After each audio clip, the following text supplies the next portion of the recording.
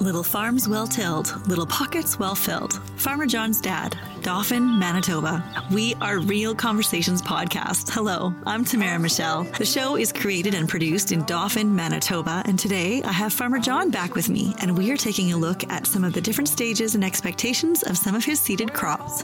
Thank you to our show sponsors, Bankert Marketing, Dr. Brenna and Three Graces Medispa, Real Security Solutions, Right Side Equipment of Dauphin, Oil Depot of Dauphin, Roofs, Furniture and Appliances of Dauphin, Tri Family, Health, Beauty and Fine Gifts of the Paw, Ramsey's Health and Fitness of Dauphin, Cloud9 Canna Supplies of Dauphin, and Hearts to Nature Fine Art Nature Photography.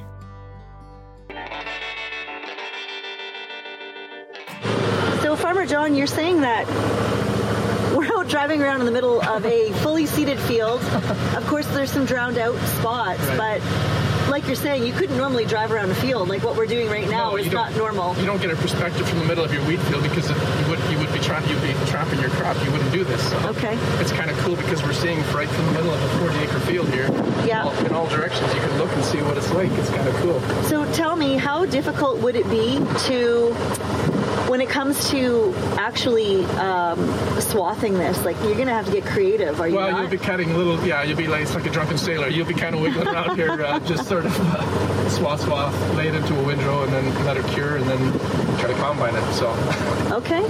But you can see that it hasn't quite headed out. And I think this is what we call shot blade stage. The heads are going to be probably in a week from now, this will be headed like that. Okay, I'm going to just pan this way and we'll take a look at what you're talking about. I mean, get closer if you want to see. Yeah, so that. Farmer John, you were saying about the cross-pollination so this is, again, winter wheat that we've been viewing. Right. And you were talking about, this grass and what it does, why you want to keep the grass from pollinating with your winter wheat. No, it's with the fall rye specifically. Oh, the fall rye. Okay. Wheat is not a problem, but fall rye specifically, when this brome grass is flowering at the same time as the rye, they two cross over and you can get a condition called ergot, which makes these big long black kernels. They look like little bananas. They're kind of curved like a little, and the seed is distorted, and if you feed that to livestock, they'll abort calves and stuff. This specifically, tall full, long seeds. Mm-hmm. This is if it cross-pollinates with not wheat, but rye specifically. Yes. Okay, and that's fall rye. That's fall rye, yeah. So. And we're going to be checking out that field right away. So but we won't see this around here. No, because I mowed them already. I've already gone through the process. You have to do it early enough so that you don't. If you go too late, then it happens before you get it mowed. So you want to be in there mowing about the early June or. This year I did it late because it's about 2 or 3 weeks later than it's still going to be early, but it's a little bit because of the season. So okay. And this is an example of this is my, I guess we'll call it a headland or a buffer strip here. Okay. Between that's the property line there, and this is the edge of my field, and you can see down there where it kind of burps out and these fields are separate. And I will eventually mow this, but I mean you'll see that these fields are too wet to seed, and yet.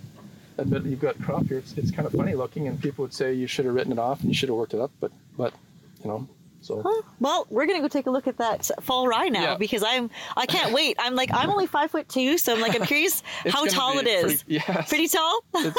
It'll be up to your shoulders almost probably. Oh wow. Okay. Quite, well, here we go. Okay. So I'm 5'2", and we're standing in. Actually, we'll move over just a little bit. We're standing in Farmer John's fall rye. Fall rye. So I don't know if you remember this from when we were talking before, but last time we came out, we were touching it. It was on the ground. Mm-hmm. I'm gonna have to look back to see how many weeks ago that was approximately. It's got to be about 6 weeks ago, maybe somewhere around there. I think. Yeah. So in 6 weeks, you go from ground level to this, and you were saying this is pollinating right now. It's flowering. I think we call those are anthers. I think they're called as they come off there. And it's almost like there's like a pollen. It's like it looks like little flowers. Yeah, and that'll blow off, and this is critical. You don't want to brome.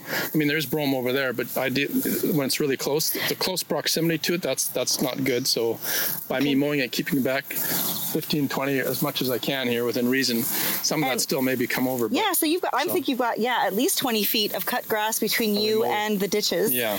And then you got your grass growing. And what kind of fall rye is this? We were talking about that as well. Well, you mean the variety? Yes. Yeah, it's Hazlitt. It's Okay. It's been around for a few years. It's sort of it's a somewhat shorter variety. The previous variety I used to grow would be up. This would be add another foot to this, if not more. And then it's hard to get the straw through the combine because it's too long.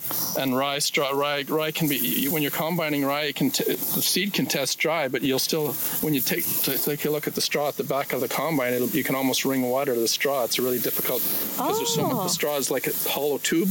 Okay. And it's difficult to get rye sometimes to dry down. And is it kind of waxy? Yeah. Out of curiosity? Because it feels... It's tough to put through.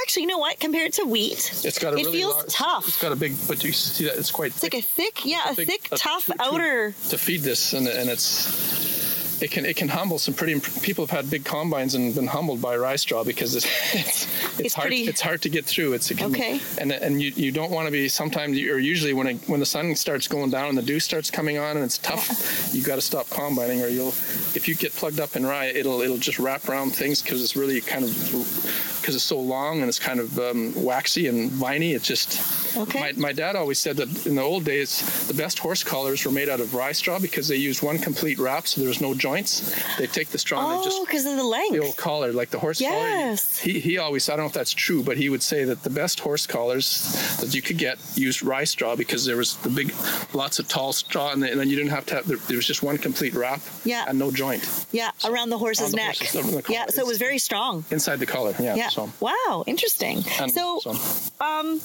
Tell me then, so since I've seen you, have you had a chance to put any fertilizer on this field? No, this field's... So this has been untouched since I saw you 6 weeks ago approximately. We didn't spray for weeds. We've done nothing, but... Yet I'm looking in here. I mean, I see that odd, you pulled that one little... Flaxweed. This is a flaxweed there. Some of them are some... That's a flaxweed, but it's... But there's one. There's not a lot in here. But I mean, I'm looking and I don't see tons of it. I see one here. There's some millet down there, but anything's trying to grow is being choked because it's down and it doesn't get light down in there. This plant is choking, and rye has that oleopathic effect too, where it puts something into soil to kind of thwart the growth. You can see things are kind of... They're trying, but they're not getting very far.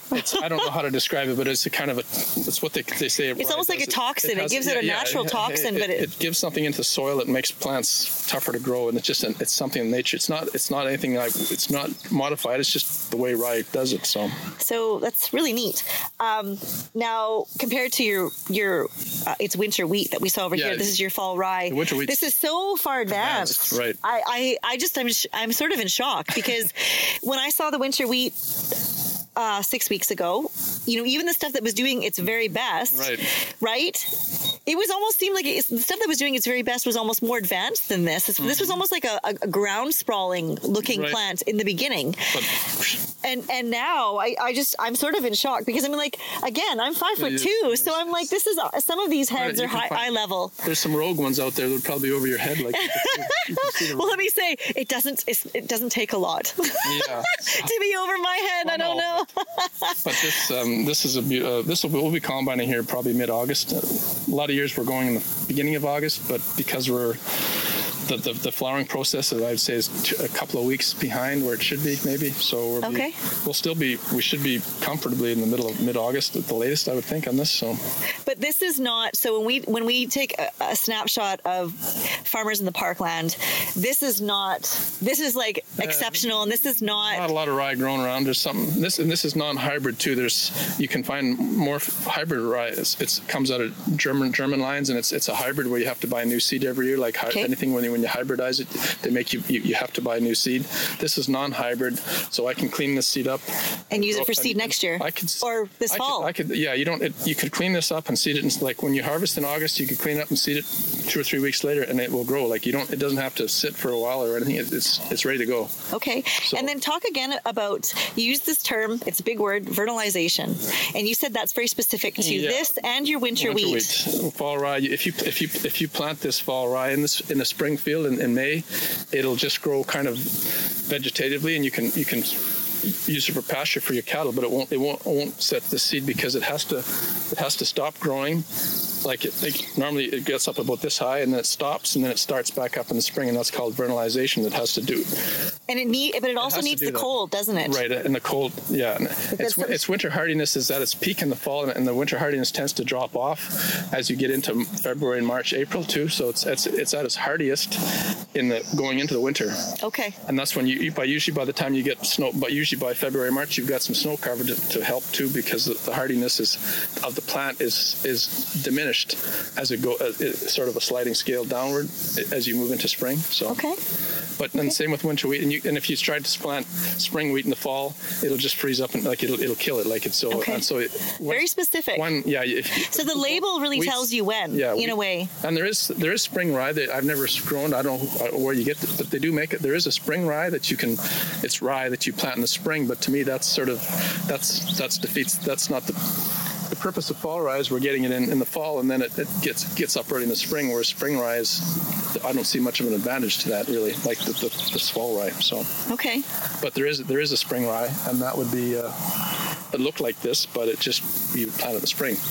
Now this crop specifically, if a farmer wanted to plant this, I mean, we had no idea. I mean, I know we look at our Farmer's Almanac, but we had no idea we were going to have this type of spring. Although you say that in farming, I mean, if you've been farming how many decades now? 35 years or so, yeah. So you've seen the ebbs and flows of nature, and you know that there are unreasonable wet seasons, there's unreasonable dry seasons, and then you have those years, you have those bumper crops, and you really have to be in farming for a long time to be able to kind of weather out a lot of that stuff, right? Right.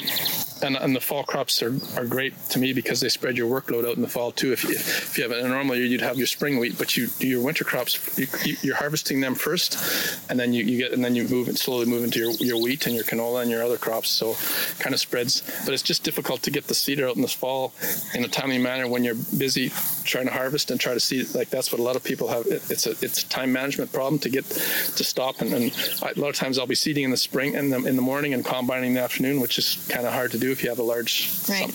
And you would call yourself like a smaller, like as far as land size, a smaller farmer, but you also have many different crops. Well, diverse. Yeah, we've got a field of flax over here, and the fact that I have flax and rye in the same quarter, those are two really minor crops in this province. Yeah, not much of either. Like they're less than 100,000 acres of flax and probably less than 100,000 of rye too. So we're talking, they're not the most popular, but to have these two in this same quarter is kind of neat too. So yeah. They're different, but whatever. And then one last question, John, I wanted to ask about your rye. So what is this going to be turned into? So, I mean, like, I think whiskey right away. I think but is that where this would end up? There's a limited demand over at the Gimli for the. That's Crown Royal. Crown Royal, but that I think I sold 1 year to them, but it has to be really good. Your quality has to be high, and that demand it's a very small. Some of it goes into rye bread too. Rye bread. Most of this will go. A lot of this I think is going to go into the U.S. for cover crops. They're going to seed. My buyer buys it from down southern Manitoba, and a lot of it goes across the border.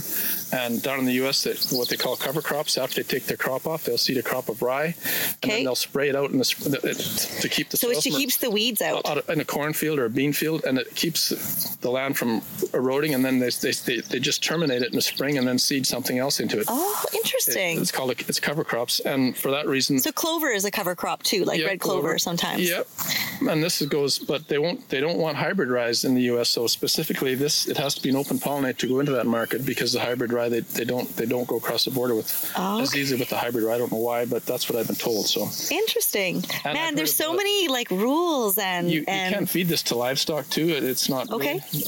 And the straw is sometimes a tough sell, but I've already got people clamoring for straw because it's such a different year, because there's not a lot of wheat. A lot of wheat didn't go in, and it's going to be late. So this straw is going to be available in high demand. It's going to be early, and they're going to be able to bale it, and there's going to be a lot of it. So and straw is for anybody who has livestock or horses or cattle or for calving or like all those things, right? And also conventional. I have a conventional combine as opposed to a rotary, because the conventional is easier to bale behind. So I have a rotary, but I've switched back to a big conventional because it's too hard to bale behind my old combine, and you get this chopped up stuff because of straw. So that's a kind of not many people have conventional combines as opposed to the newer. Most of the newer combines are all like a rotary design. Yes, so that's another issue. But okay. So, but I can't say enough good things about fall rye. I've been growing it for 25 years plus, and it just it never ceases. It's really. It pulls through in every season. Hey, it's like a 350 Chevy. It just put gas and oil in it and it goes. Like I love that. It's just you can't really go wrong. You just stick it in here, and in this case, you can see that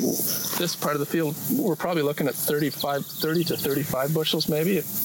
Maybe that's a little high, but the amount of rain we've had, and looking at the heads here.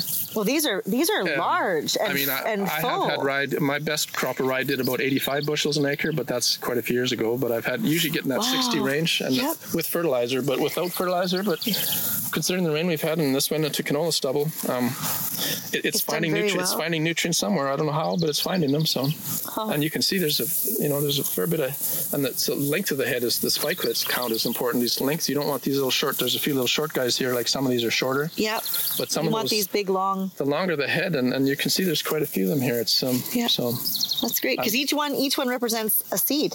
Yeah, right. Each one of these that fan out. So it's really hard to it's not for everybody, but it works. In my case, we've got 140 acres here, and we're going to be harvesting early here. So in a year like this, hey, that's a bonus. So exactly. Well, let's go take a look at your flax field that's just been newly seeded. Yeah. All right. So Farmer John, we've made our way out here to your flax field. Right. Now, when did you seed this? This was seeded June the 10th. Okay, June the 10th. So we're looking at, it's June 26th today, I think. So it's only had this is 16 days. Yeah, it was up in about 5. It came up in about 5 days, which is pretty good. It came up. So that's a fast germinator then. It came up pretty quick, and it looks good, but it's struggling a bit now. The color of it is the ground is just water is so saturated. Flax is not the best. So it's not normally, this is almost like a neon green. Like I almost need sunglasses. Like it's quite the color. There's some that are a little better, but some of them are more limey than the flax just doesn't like wet feet. Flax is just not, it's struggling a bit. But if we would just get some heat, it'll probably be okay. But it's just, it's a stressor, I guess we'll put it that way. Okay. And you said that you have had an opportunity. I think there's some tracks people can see going this way here. Yeah. That is your fertilizer, you said. The floater, the big machine with the big 3 wheels and the big tank, and it has booms on it, and it floats the nitrogen. We put nitrogen and potash on this field. Okay. And we also used variable rate technology. So the machine, there's 3 or 4 zones in this field where some parts need more fertilizer. So as you're going down the field, it puts different rates of nitrogen where it needs it and not where it doesn't need it. And the same with the potash. So it's pretty cool. It's able to adjust on the go, and you just drive it, and the computer tells when to open up put more fertilizer or less out, and he just drives. And so this is the way the future, where we put fertilizer where we need it and not where we don't. So, and this is, again, we've talked about this before, using Ag 360 consulting, right? Mm-hmm. Yeah. And was it Wendy that you deal with? I can't remember. No, it's Kevin. Kevin. Okay. Yeah. So we soil tested last fall, and then they soil test in exactly the same place every year. So you got a grid, so you're always going the same. And then you have these zones, like areas of the field. I think this field has 3 or 4. They're on the map. They're like where better parts, topography, and the soil is slightly different. You can see the variation a little bit. So for that reason, we're putting what the crop needs and not too excessive. Like normally you would just put, the old days you'd put 60 pounds of N over the whole field and 50 pounds of potash. But now we could be varying from 70 to 50 could be varying from 50 to 70, as depending on where it needs it. So it's more site-specific to the field, I guess. So, Okay. And then we're going to both take a quick step here to the side because you were talking about, I say non-GPS, but you call it auto steer. I steered the tractor here. Now this is probably right after dinner when I was a little bit. You can see it's got some character. There's some wiggles in here. And this isn't twisted tea. No. Just the 90% of the fields around this part of the world are all arrow straight. Like it's physically impossible to drive that straight. So when you look at my fields, they've got some character. I was actually steering the tractor here and doing, so that's my little wiggles, and they really show up here. Well, especially it's a really great opportunity because we've talked about that before. And I think when you see a regular field, it's very hard to see when your wheat is this high that any of it is, if it was corn, you would notice, right?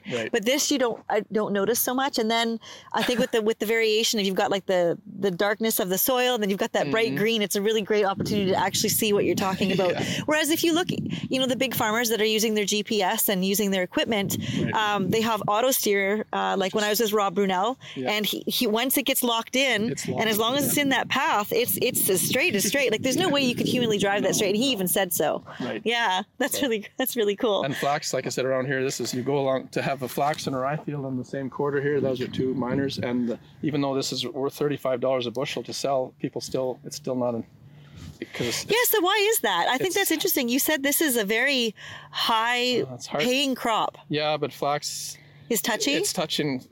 Chemicals are touchy. You only have a couple chemicals to choose from, and they're kind of hard in the plant. And your timing is almost. Explain that, because you were telling me that you're going to have to get this sprayed right away. You said probably spraying when I like to see it when anywhere from 2 to 4 inches, ideally 3. So if I stick my hand down here, that's roughly 3 inches. If they're into my middle fingers here, that's when we'll be trying to hit it. And I can see the weeds. Like at this point, I can see the weeds between the row. You want to spray in the evening. You don't want to spray flax in the morning, because if it turns too warm, if it goes above about 28 Celsius, 27, 20, 27, that range, it's really hard on it. So you want to spray like towards supper, preferably. If in a perfect world, I'd be spraying this just like 6 p.m. after, and do it late in the evening, because the flax will actually turn over like this, and then and a few days later it'll actually have to straighten back up again. So it actually stresses the plant.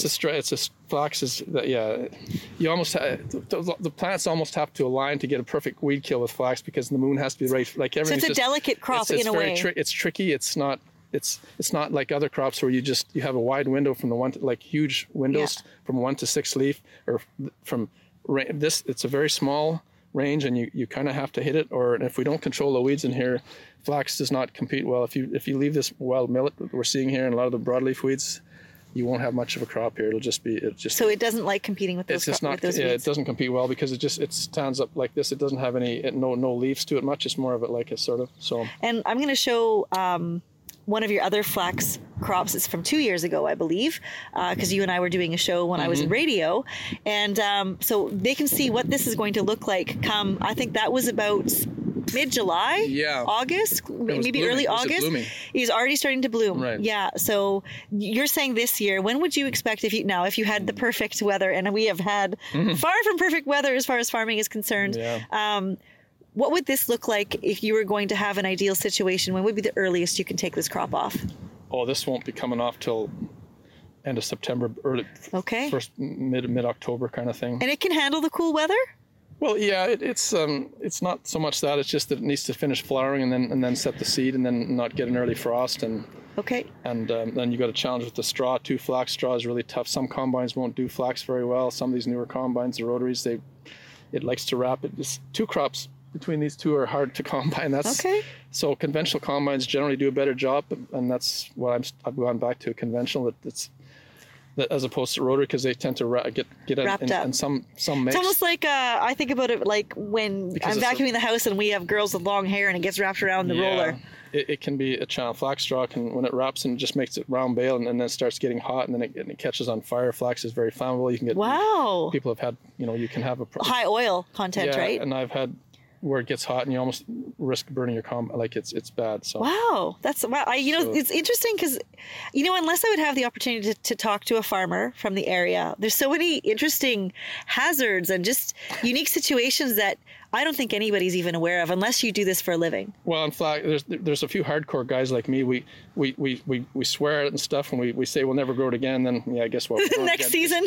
The headaches you put up with. I plugged the combine last year, and I had to spend a half a day get in there with a knife and cutting it because it was doing this wrapping, and you say, oh my, it's like I had two of us there, and we're just cutting with a knife wrapped up, and it was just and then guess what? We're seeding flax again here. So, we're just kind of you're either dyed in the wool flax grower. There's a few new people come on board, but it's not. But they have to. It's like trial by fire, right? Yeah, you have to almost like if your uncle grew it, or if you have you think you want to try it, but I would. Nice to know someone that does it or have. Yeah, it's a tricky crop to grow. It's not for everybody, and even though the seed we sell is high. I mean, the cost of putting this in was high too. I paid a lot of money for the seed. The seed came from Domain, south of Winnipeg, for crying out loud. This seed came from not far away to seed here, so because I couldn't get any locally here. So it's difficult, and it just presents a number of challenges, and but I've been growing flax for all my life, so It's just something. It's a love-hate thing, huh? Yeah, well, and I've had we've had harvest flax in the spring. We've hired a lot of my dad. We used to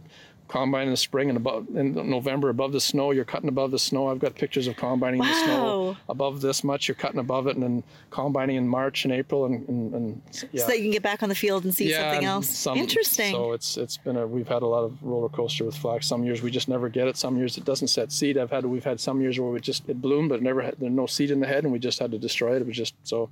Wow. It's an interesting crop, but well, I'm really looking forward to coming back and seeing this as the season progresses. We will be back again talking to you. I'm guessing in a month or two, somewhere in there. And when I get a call and you're like, hey, come check this out. We've got some stuff coming up. And then in the next episode, I know we talked about possibly doing some plowing, which is not common. We may be forced to because it's so wet. And you said you only have your farm half seeded. So there's going to be a lot of summer fallow this year. So, that's this. And you said a lot of farmers are going to be forced into that, not because they want to, but just because the time to plant seed is running out.